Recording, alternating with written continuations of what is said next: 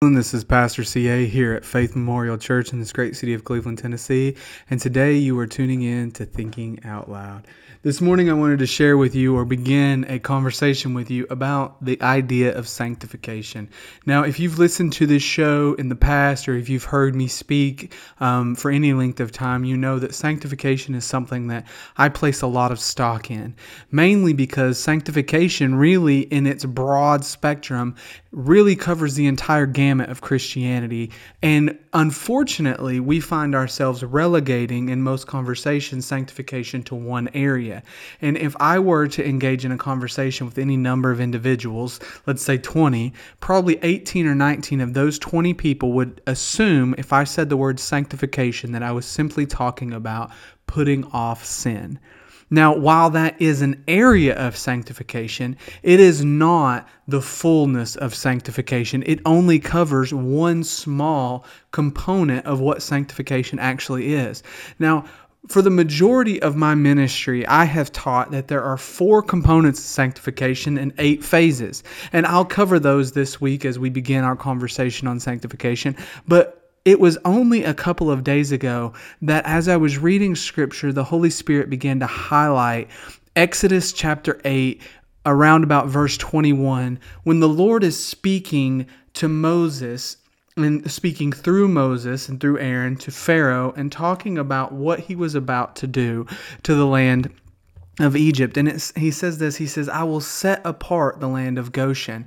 And when he says that, I began to realize that there was an aspect of sanctification that I had never really taken into consideration. And that aspect is safety. So now, instead of teaching that there are 4 components of sanctification, I have rebuilt my theology concerning sanctification, and I believe that there are 5 components and 8 phases. Now, before I bore you to tears with all kinds of technical terminology and categorizations, I just want to share this.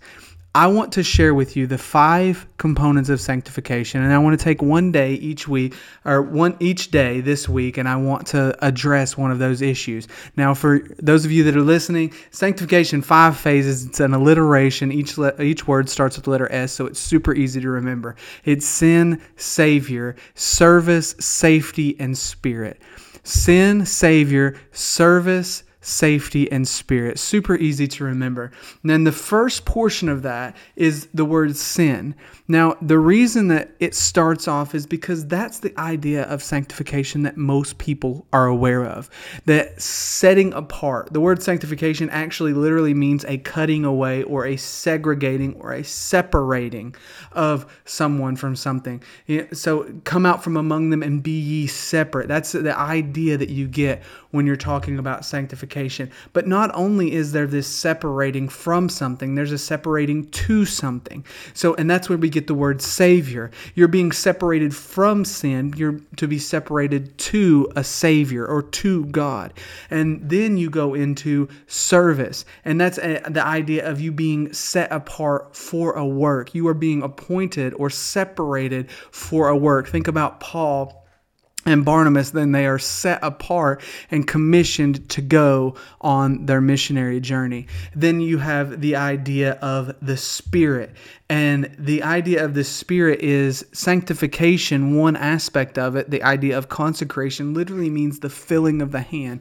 That's that you are separated from sin. You're separated to God. You're appointed or separated for a work. But God fills you with His Spirit to do that work. He doesn't tell you to do something and not give you the tools or the power or the capability to do that. No, He fills you with His Spirit so that you have everything that you need for life and godliness. And then the final aspect is safety, and that's what I mentioned with the land of Goshen, that when the plague of flies was about to come on Egypt, God separated the land of Goshen so that they wouldn't experience that same plague or that same catastrophe. And if you look through the Exodus story and all 10 plagues, what you see that there is a provision made, a warning or an instruction given to the children of Israel so that they could be separated and safe safe even in the midst of chaos. And so that's where I want to leave you, is this idea of safety, that God will separate you